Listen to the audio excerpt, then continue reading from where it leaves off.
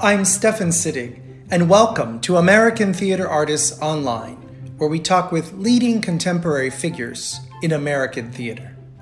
If you've been enjoying the American Theater Artists Online podcast, I urge you to consider donating to help the artists who produce the theater that we all love so much. Due to the COVID-19 pandemic, many performers, designers, directors, choreographers, stage crew, and theater administration staff are either without a job or in peril of losing their jobs. The Actors Fund provides assistance to artists to cover basic living expenses, such as food, essential medications, utilities, and more. If you love and enjoy theater, please consider donating to the Actors Fund today. Just go to actorsfund.org and press donate.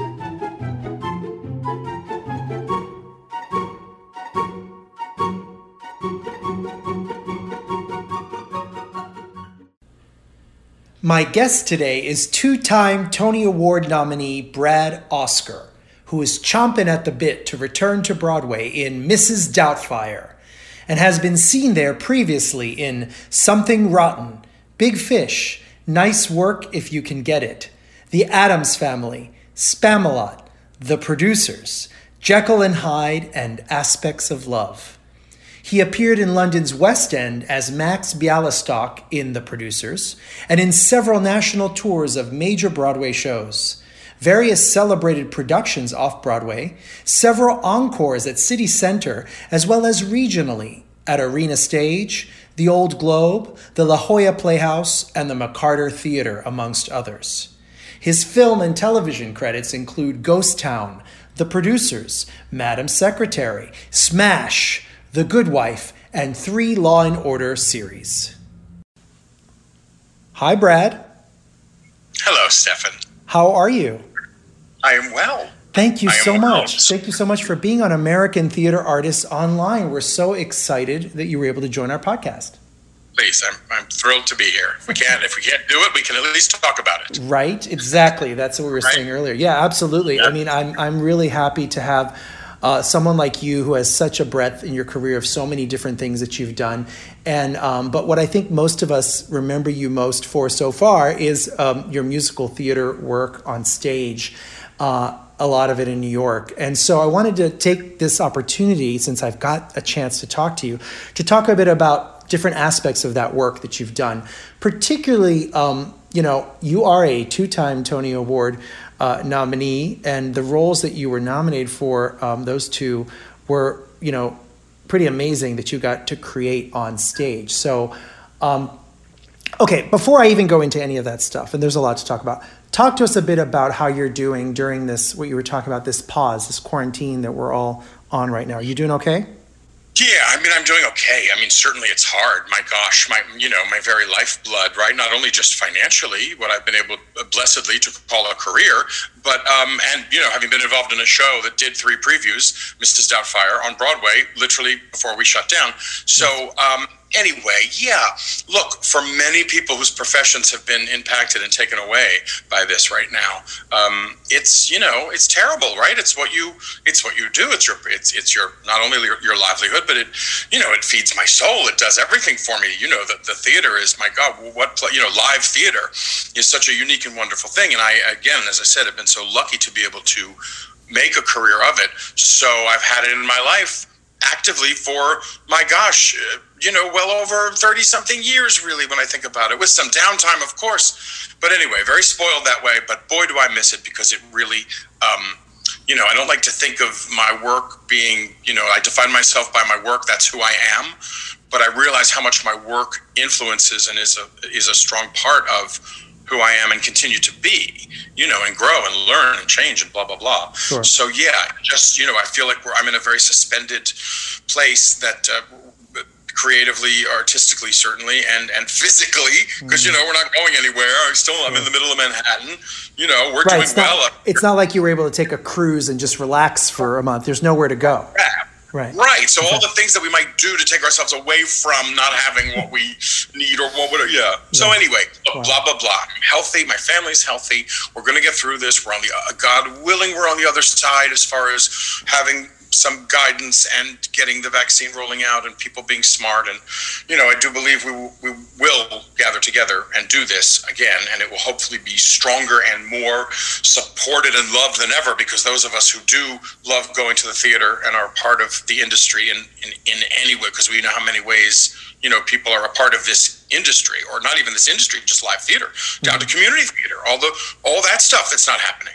Right. So once we can all gather again, once we can all do those shows in community theater and Broadway comes back, and I hope that we're going to embrace it with a passion that we never had before, because we took it for granted. And the one very thing, to come together and share an experience and heal and help and all those things will finally, we will have control over again. And thus I hope, yes, appreciate it, nurture it, love it, and indulge it more than ever. Wonderful. Yeah. Well, you've mentioned a lot of things that we're going to address during this hour that we have together, I hope. One is that you were working on and actually starting a run of Mrs. Doubtfire, right? A new musical on Broadway. And we're going to definitely talk about that before we hang up, because I definitely want to hear from that.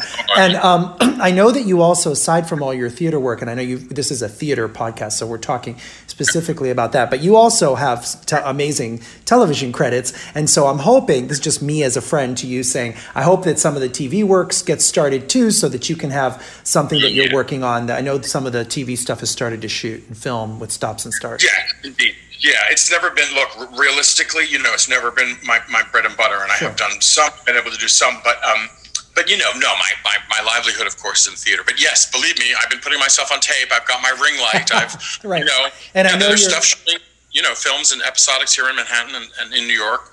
So fingers crossed. Fingers crossed we can start doing some of that to kind of warm up, get us back into when we do the live stuff. And I know that you also, and we'll talk about this before we end too, at the end, that you're doing a lot of stuff on some things online, with Seth Rudetsky and some other people. So we'll talk about those so people can hear about it at the end. But before we get into any of that stuff too, let's take a little bit of a rewind. And I want to rewind a bit, because I was looking at your biography, and I was very pleased to see that you were born in Washington, D.C., like I was. You bet. Yep. I'm a D.C. native, born at GW Hospital. My parents are both D.C. natives as well. Yeah. Wow. Which hospital? GW, George Washington. I'm Georgetown. Yeah. I'm Georgetown University. So we're close, but not the same. But anyway, so you're a DC native, and a lot of people listening to this podcast are DC folks and some DC theater folks. So, so tell us a bit about your start in theater. So was this something you always wanted to do, or did you have a mentor or someone who helped, or how did you get into this? Yes. All those things. I was very blessed. My folks loved live theater, went to the theater a lot growing up, especially my mother's parents were also big theater goers. So anyway, it was always part of my life in that way, that my parents would go to the theater. They even did some community theater when I was younger. So I was introduced to live theater and musical theater specifically as well, because they loved music, and they would come up to Manhattan. I'm still envious. They saw, the original production of Follies and Chorus Line. At the National, they saw Dolly try out and Promises, and, just all these amazing shows. And so, I come by it honestly in that way, my love of musical theater. Mm-hmm. So, I started, doing all the things, putting on shows in the basement. Dragging my friends to, put on shows, and then I actually started taking some classes. There was an amazing theater department for kids at the Jewish Community Center in Rockville, Maryland, on Montrose. An amazing department. I tell you, I learned things there that they would then teach me when I got to Boston University, and I was like, I know how to breathe. I know how to do this. I know how to, all these. I know what Alexander technique is. It was amazing. So I learned a lot of stuff at JCC, as well as a great summer program where we did a musical every summer. So I got to play Muddle the Tailor, was my first real role, and then Van de Gelder and Dolly and Fagin and Oliver. Those were very formative, obviously wonderful years, and some great teachers. A great voice teacher that I studied with in Bethesda, who I'm friendly with to this day. God bless her, who instilled in me not just technique and all of that stuff about singing, but some business savvy, because she had done it, and she's just an amazing person. You talk about mentors, again, the people who really influence, in that way. So yes, so it all, flowed in that way. And then I was growing up again in DC mostly in the 70s, and we got a lot of pre-Broadway tryouts. People don't know that, right? A lot of people don't realize how much DC is sort of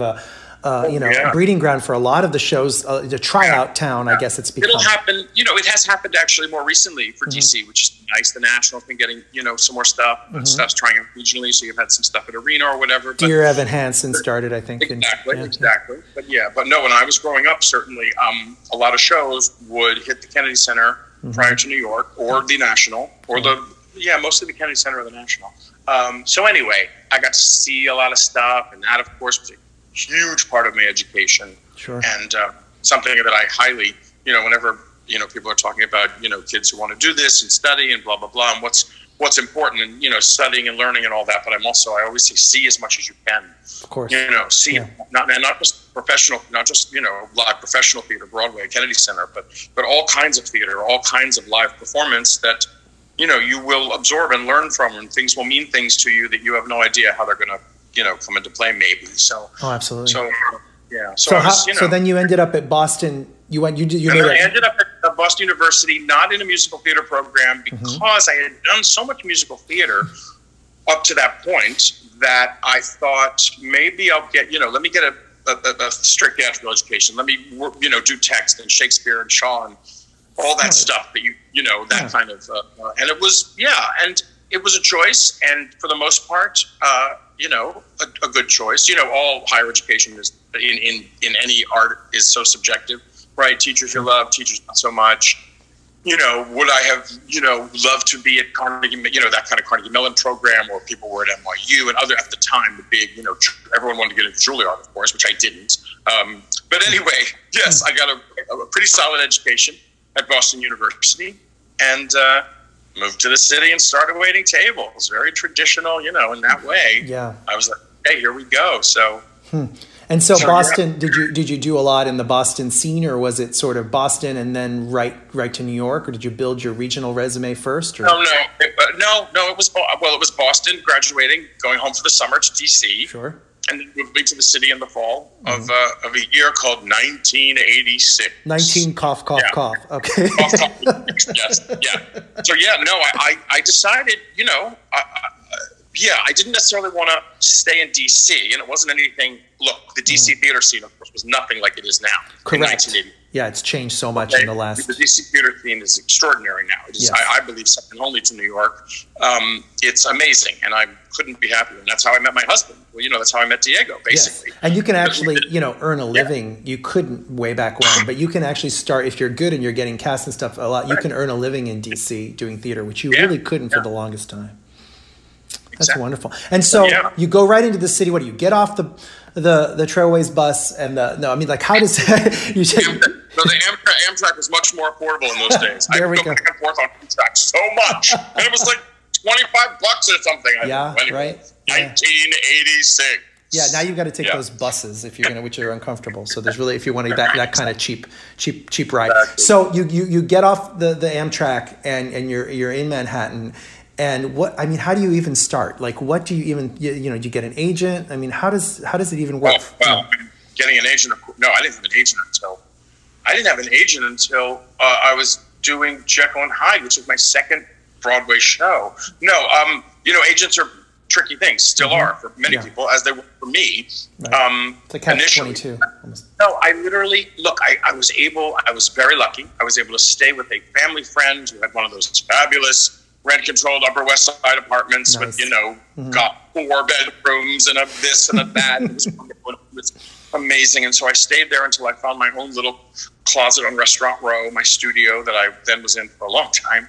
Nice. And then I got a job a couple weeks after I moved here at a restaurant in the theater district called Charlie's that I had gone to a lot. It was the same setup basically as Joe Allen. It's Joe Allen flipped, like the physical. But anyway, it was that kind of a restaurant. A lot of industry people, kids from shows and producers, everybody. It was a little more cash maybe than Joe Allen, which is not that exclusive. But anyway, so I got this job. I loved it. There I was in the middle of the theater district. I was waiting tables. I was waiting on people, many of I knew or admired or whatever. I was getting lots of free. We got free tickets to previews. We got paper, which all the time. So I was seeing shows for free and previews, which was fantastic. Again, education. And I was doing the thing. I was going to auditions. Now, I was able to join Equity. Here's the thing. I had done TV work in D.C. on Channel 4, NBC, when I was a kid. Literally when I was like 12 and 13 years old. Wow. I had done so on a news show. So anyway, I had joined AFTRA at that point. So in the at that point still, you could, if you belonged to one, you could join the other two. Like they were sister unions. Equity, correct. So when I got here, after going to a couple non-equity calls and trying to get seen, I was like, wait a minute. If I can buy my card and go to these EPAs, these equity, the equity chorus calls and all that, why not? I'm that much, whatever. So I did, and I did. Smart. And that ultimately is how I got my first Broadway show. If not my first equity job. But anyway, so yes. So I waited tables literally for a couple of years, did a couple, readings and this and that, and you help people out or whatever.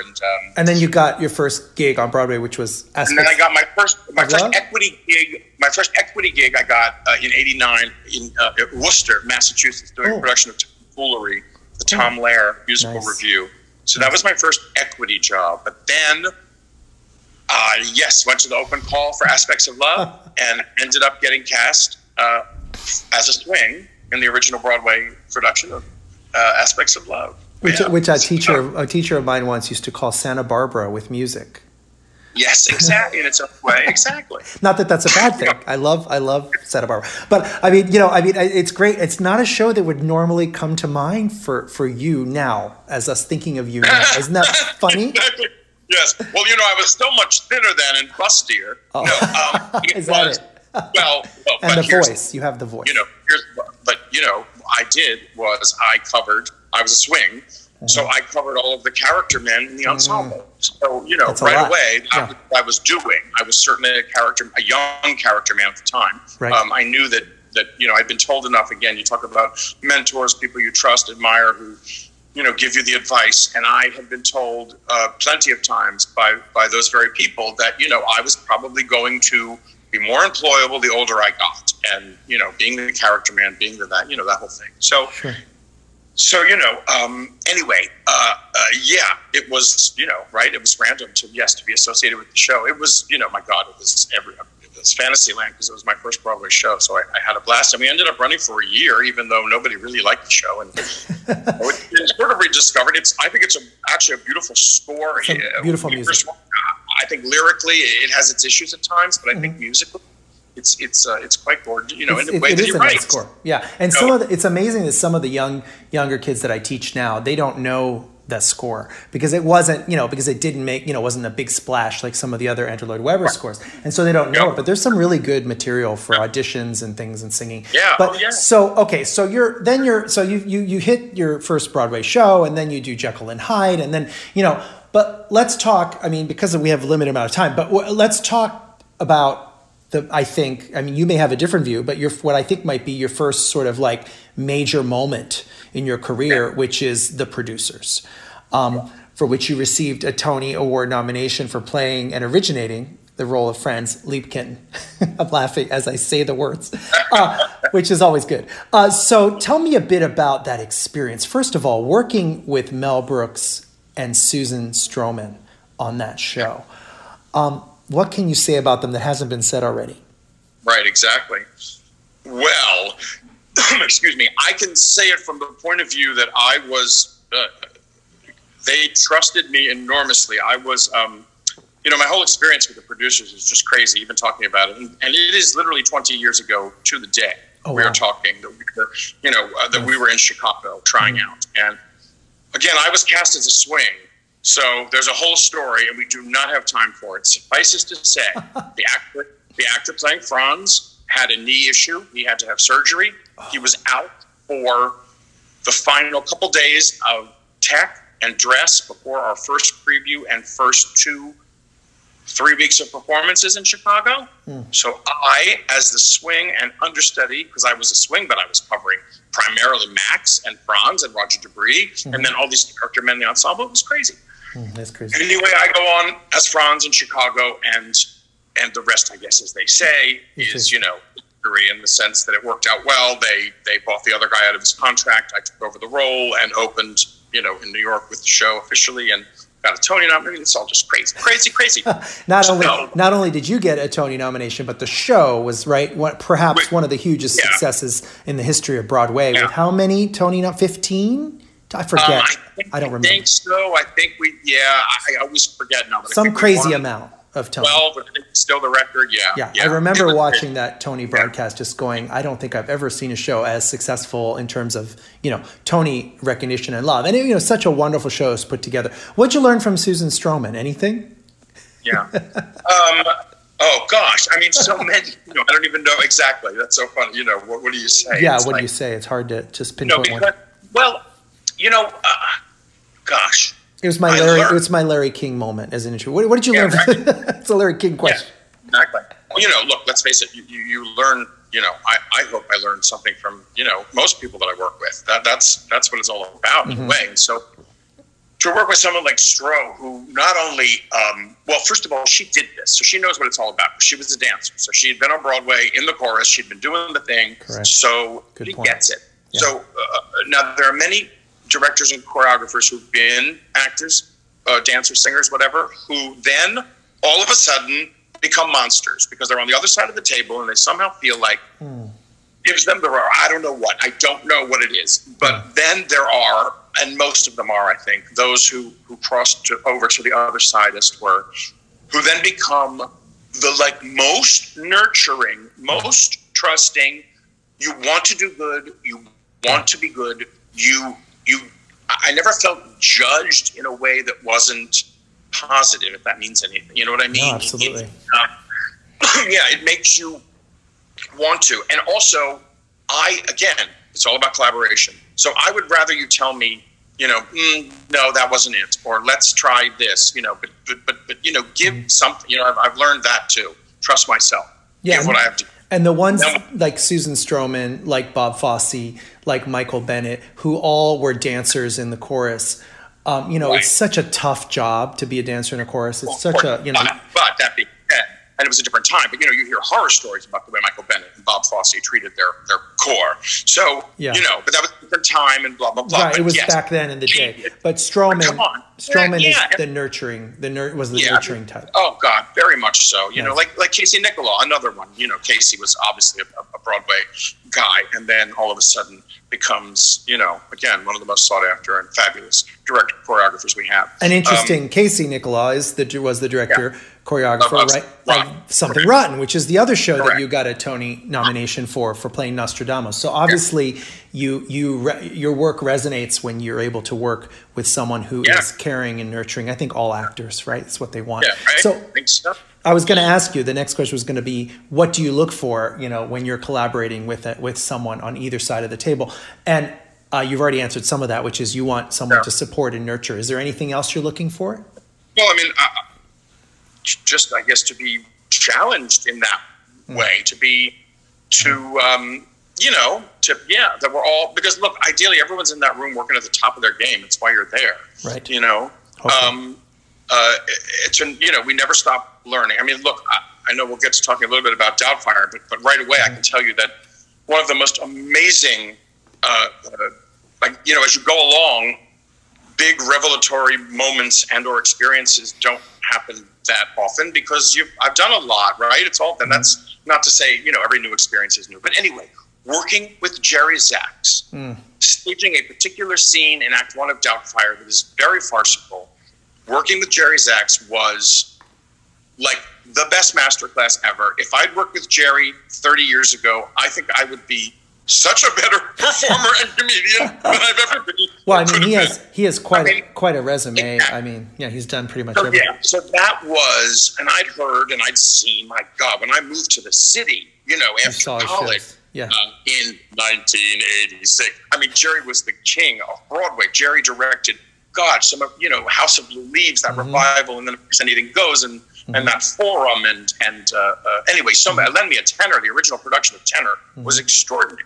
So let's talk. So we've talked a bit about the producers and a bit about we just barely touched the surface on Something Rotten. But how was Something Rotten different than the producers? I mean, the producers, a lot of us know sort of the success story of the producers. Something Rotten was a very successful show, I think, but maybe not as well known as the producers. Oh, no, not at all. Well, that's what was so amazing about Rotten.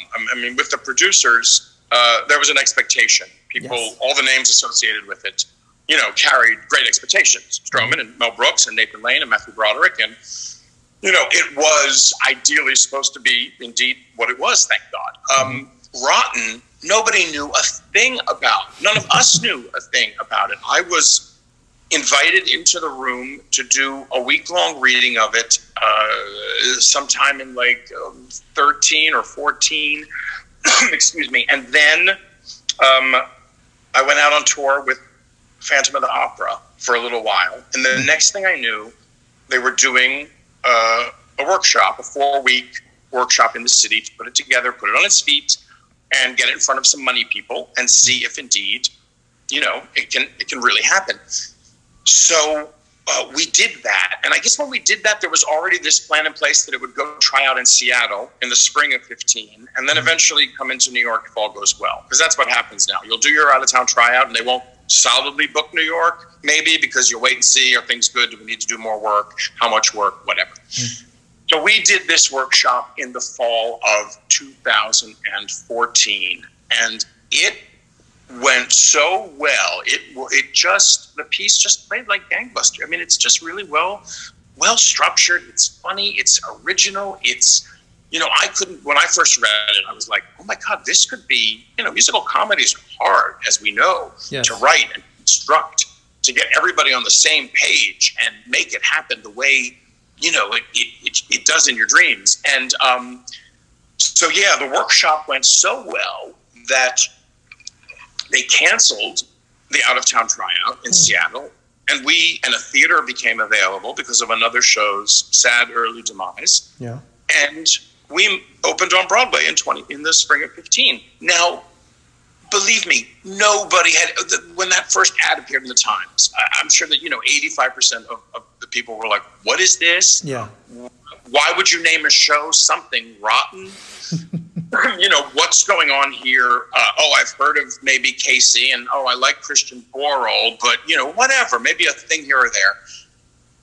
And then we got it in front of audiences, and we were as shocked as, we were just dumbfounded, because for the first couple months of the run, previews, opening, and then the first couple months, it was crazy.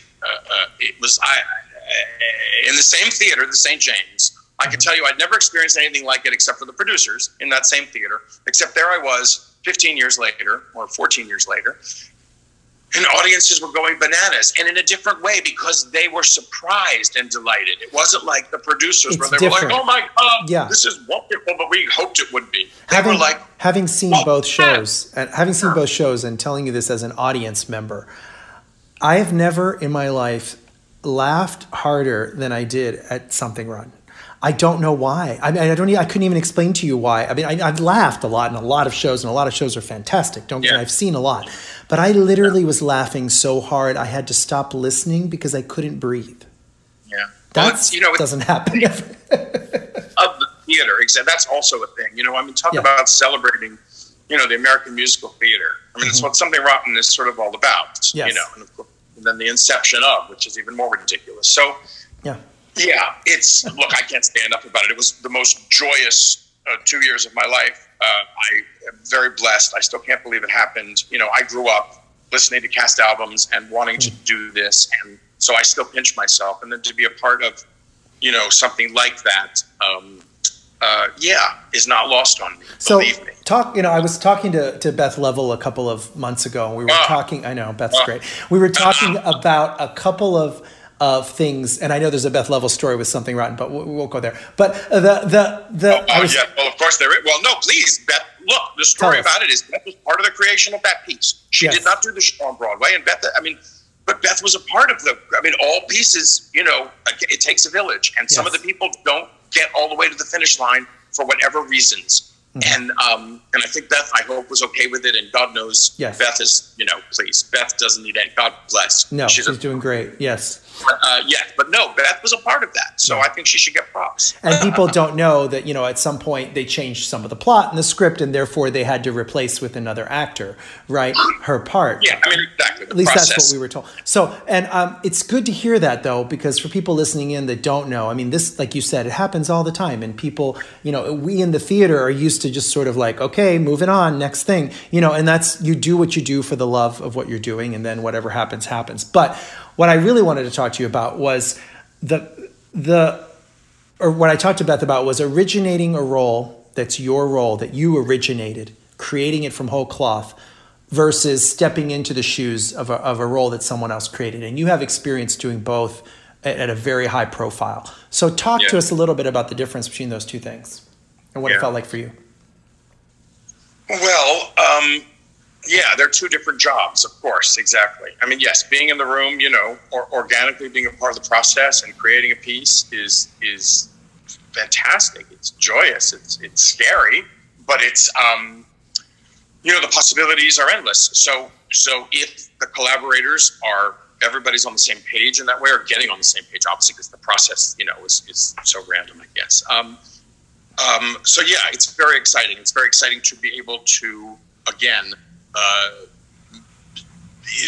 share my impulses, my gut feeling, my not desires, but my ideas as I continue to work on the character, and the character, becomes, you start to, you get to meld a little, which is lovely. So for Franz Liebkin and for Nostradamus, for example, those are two that you put your imprimatur on. It's yours. That being said, Franz would come with a big asterisk because, yes, as you mentioned, because the role was not only, of course, originally done in the original film, of course, by the great Kenneth Mars, and so beautifully done. Not that you're going to imitate that, but you start doing a German accent and being, in that comical zany way, things are going to sound, it's tricky, right? It harks but back. But also, again, to the credit, everyone's got to get credit, but I came in, like I said, right before we started performances in Chicago. So this other actor was doing the role in rehearsal, and I, again, learned, my job as the understudy, as the cover. Your job is to do that, not, again, you're not trying to imitate it, you're trying to fill it, if you will, right? And sure. So then I had an opportunity, though, to then start to, make Franz more my Franz, because I got to play it. You inhabited it. No, I took it over, and we were rehearsing in New York, so yes, then it became, and I'm very proud that there's one thing that happens in the producers that's mine. It was my idea. What is I'm like, it? And they're in the script. Can you tell us? Can you believe it? Can you tell us what that is? Or do you have to kill us after? I probably shouldn't. It's not, believe me, it's so minor. It's not like a big thing. But there were things that you got to put in that were, right. Yeah. Please. If sure. You had Nathan Lane and Matthew Broderick. A lot. Well, and that's what I'm thinking that, later on, and a lot of people may or may not know this, because you were understudy for those big roles, the Gary Beach role and Roger Debris, and for Nathan Lane, you ended up going on as Max Bialystock on Broadway. Was it after Nathan went left? Well, here's the deal. When I eventually took over Franz, my only other major responsibility then was covering Max Bialystock, which is how I had been hired originally, just as a cover for Max. And then it became all the other stuff. And then everything happened, and then there I was as Franz, because it's rare that a principal would cover another principal. But anyway, so yes, the first year of the run, that show was a bear. And God bless, no one works harder than Nathan, and nobody gives more, and nobody, I can't say enough about Nathan Lane. So he would go down as any actor, as I did when I took over the role and was doing it 8 times a week. I would go down. Yeah, it's incredible what's required of an actor. Physically, it's crazy. So anyway, that first year, I went on for Max. Over 70 times. Wow! So you had comfort doing that. Wow! So I was there was a window of time. It was crazy. It was crazy just because it was like, is this really my life? Where I was playing Max at the Wednesday matinee and Franz Wednesday night, and Max at the Saturday matinee.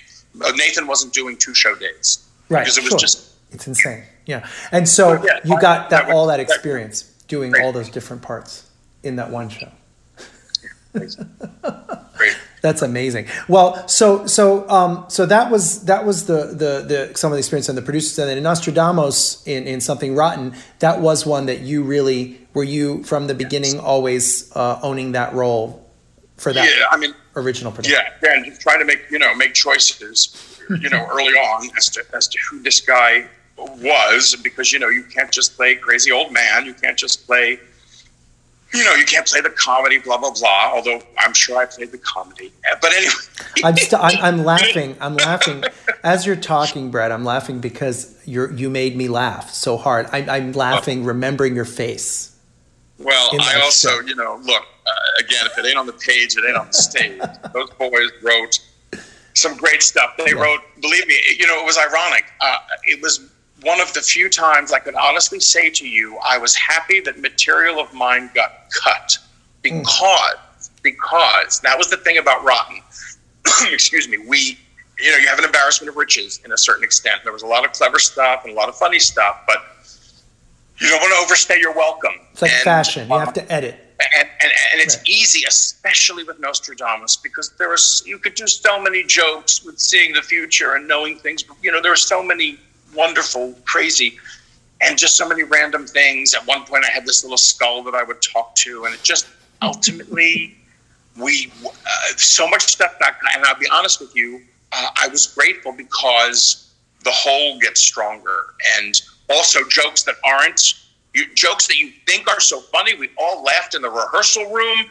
It went so well at the table read, and then it just doesn't play, and you're like, what am I doing? So you try it this way, and then we talk about it, and then Casey's like, why don't we try it this way tonight? And we try it that way, and nothing. So you know what? The next night, why don't we take it out and see how it feels? Funny. And it always feels fine. I feel like comedy and musical theater, both, are very much that way, right? You sort of have to put it in front of an audience to see what lands and what doesn't, whether it's a song because the scenes, exactly, and the scenes often, as is the case with the producers, are almost as musical as the songs in that comedy has a rhythm. Comedy has a style in that way that, the setup and the payoff and whatever. So, anyway, it was an amazing act, and this is where I also give props to Casey Nicholaw, and the creative team, the Kirkpatrick brothers and John O'Farrell, who wrote the book, and that they were able to see that and make those cuts and choices, because we previewed in New York. We didn't go out of town, where you would make a lot of those cuts, ideally. Right, you didn't have the space to do that. Especially a show like this. And we didn't do that. We took a big gamble. And what they did in previews on our feet, especially in Act 2, structurally, much less just cutting stuff to keep it tight, was, fantastic. And it was wonderful to be part of. We've talked a lot about producers in Something Rotten, and you've done a lot more than just those two shows. And anyone who wants to look you up in your resume will see. And in the intro, I mentioned the long list of shows that you've done on Broadway and elsewhere and off Broadway. And also you're known, at least in DC, you're known regionally. You've worked a lot at Arena Stage, Old Globe, La Jolla, McCarter, etc. But I wanted to give you an opportunity then, since there's so much to pick from. If there was a particular project beyond the two that we've already talked a lot about, is there one that you worked on that you were really, really happy about and that really exemplified to you what you bring to the table? And what about it was special? Oh, gee.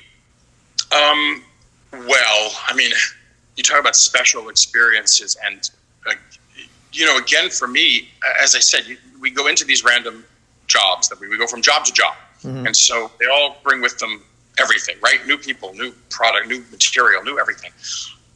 To be a part of the production of Sweeney Todd that was done here in the city for almost exactly 4 years ago right now, downtown off-Broadway at the Barrow Street Theater. It was an environmental production that took place in a pie shop that had originated in London in a pie shop, a company that does site-specific productions.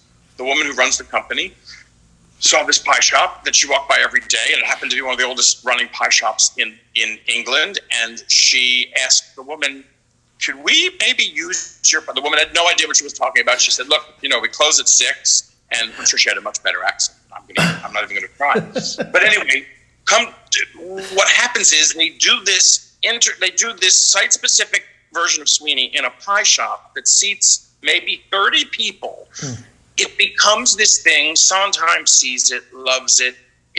Cameron Mackintosh helps them transfer to the West End, where they rebuild the pie shop, but seating a few more people. And that's what they did in Manhattan. Anyway, blah, blah, blah. It was to be a part of a production of Sweeney Todd, which is by far my number one. Saw it originally several times.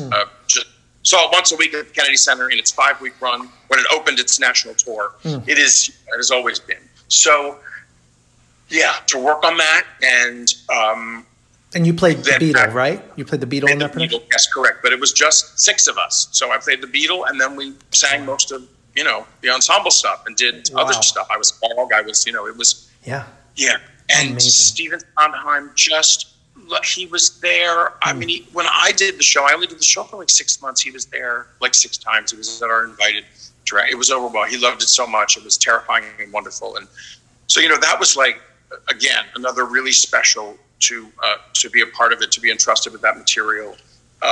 Wow. Can you imagine as a kid when you were doing all your theater here in DC to think that one day you would get to do Sweeney Todd in front of Stephen Sondheim? I mean, literally like sitting at the table where I'm sitting, sort of very intimate. Crazy. Yeah. And it's another thing I'm proud of. When I got the breakdown, when I got the audition, and I'd heard a little bit about the production, but when I got the actual audition and it said, whatever, Beetle, Fog, and then it went into this whole thing about actors should be very comfortable, live and improvisation and all that stuff. And I was like, oh my God, this is everything I hate. I think to myself, I'm a fourth wall kind of guy. I'm on stage, you're in the audience, there's a curtain, you stay there, I'll stay here. I mean, in general, right? And I'm overdrawn with that. Yeah. But, it's not my favorite kind of theater, often, that immersive, please don't touch me. Please don't touch me. Right. Yeah. It's a special thing. It's a different thing. Yeah. So I was like, oh, is this my thing? I know it's Sweeney, but is this my thing? Am I going to be comfortable? Can I do this?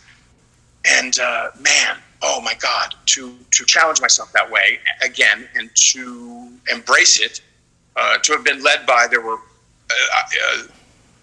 a company of 8, and we had 4 of the original London cast who came over here, and then there were 4 Americans initially, and they led us so beautifully in what to expect and how to deal with it, whatever. And so anyway, that was a special.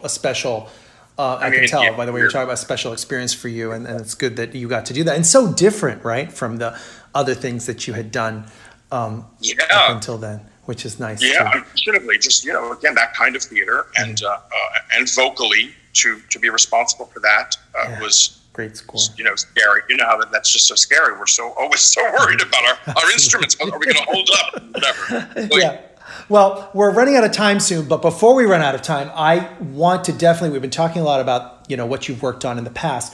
I now want to talk a bit about the future, because I'm so excited about Mrs. Doubtfire, the show that you were working on prior to the COVID-19 pandemic hitting all of us. So tell me what you can tell us about Mrs. Doubtfire, anything about the creatives, anything about the process. Obviously, it was already, on its way to get going, right? When were you supposed to open? Or had you? We had previewed. We previewed on March 9th or something, and Broadway shut down on the 12th. Yeah, because we did 9, 10, 11.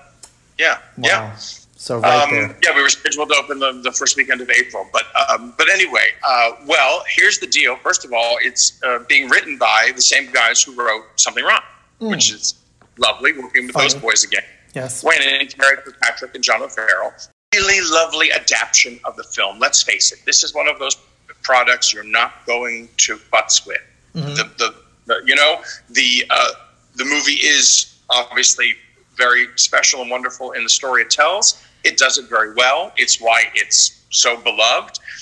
Of course, you're adapting it to the stage, so you'll make the necessary changes. And it's going to be taking place today. So there's certain things that need to be contemporized. Sure. But they've done a really wonderful job of not, not futzing with it too much, so that everybody gets what they want, if you will. Not that, again, you don't want to write a show for people, specifically. You want to write the show. It wants to feel organic, not written. I wrote that line for him, and I want to make sure I get this in for her. But I think they've done, a really good job of that. And who are you playing? Who are you playing in the show? I'm playing his brother. Frank, the fun part. Isn't that him? Yes, yes. Of course, originated by Harvey. The great, one and only, the man I'm happy to sort of call my friend, Harvey Fierstein. Oh, wonderful! That's a great. Yes, Harvey. Oh, please. One of the heartbreaks. Please, on the scale of things that have happened, this is very, very minor. But anyway, Harvey and I were going to do this interview together about the role right before everything happened, and then of course the interview didn't happen. Maybe eventually, God willing, it will.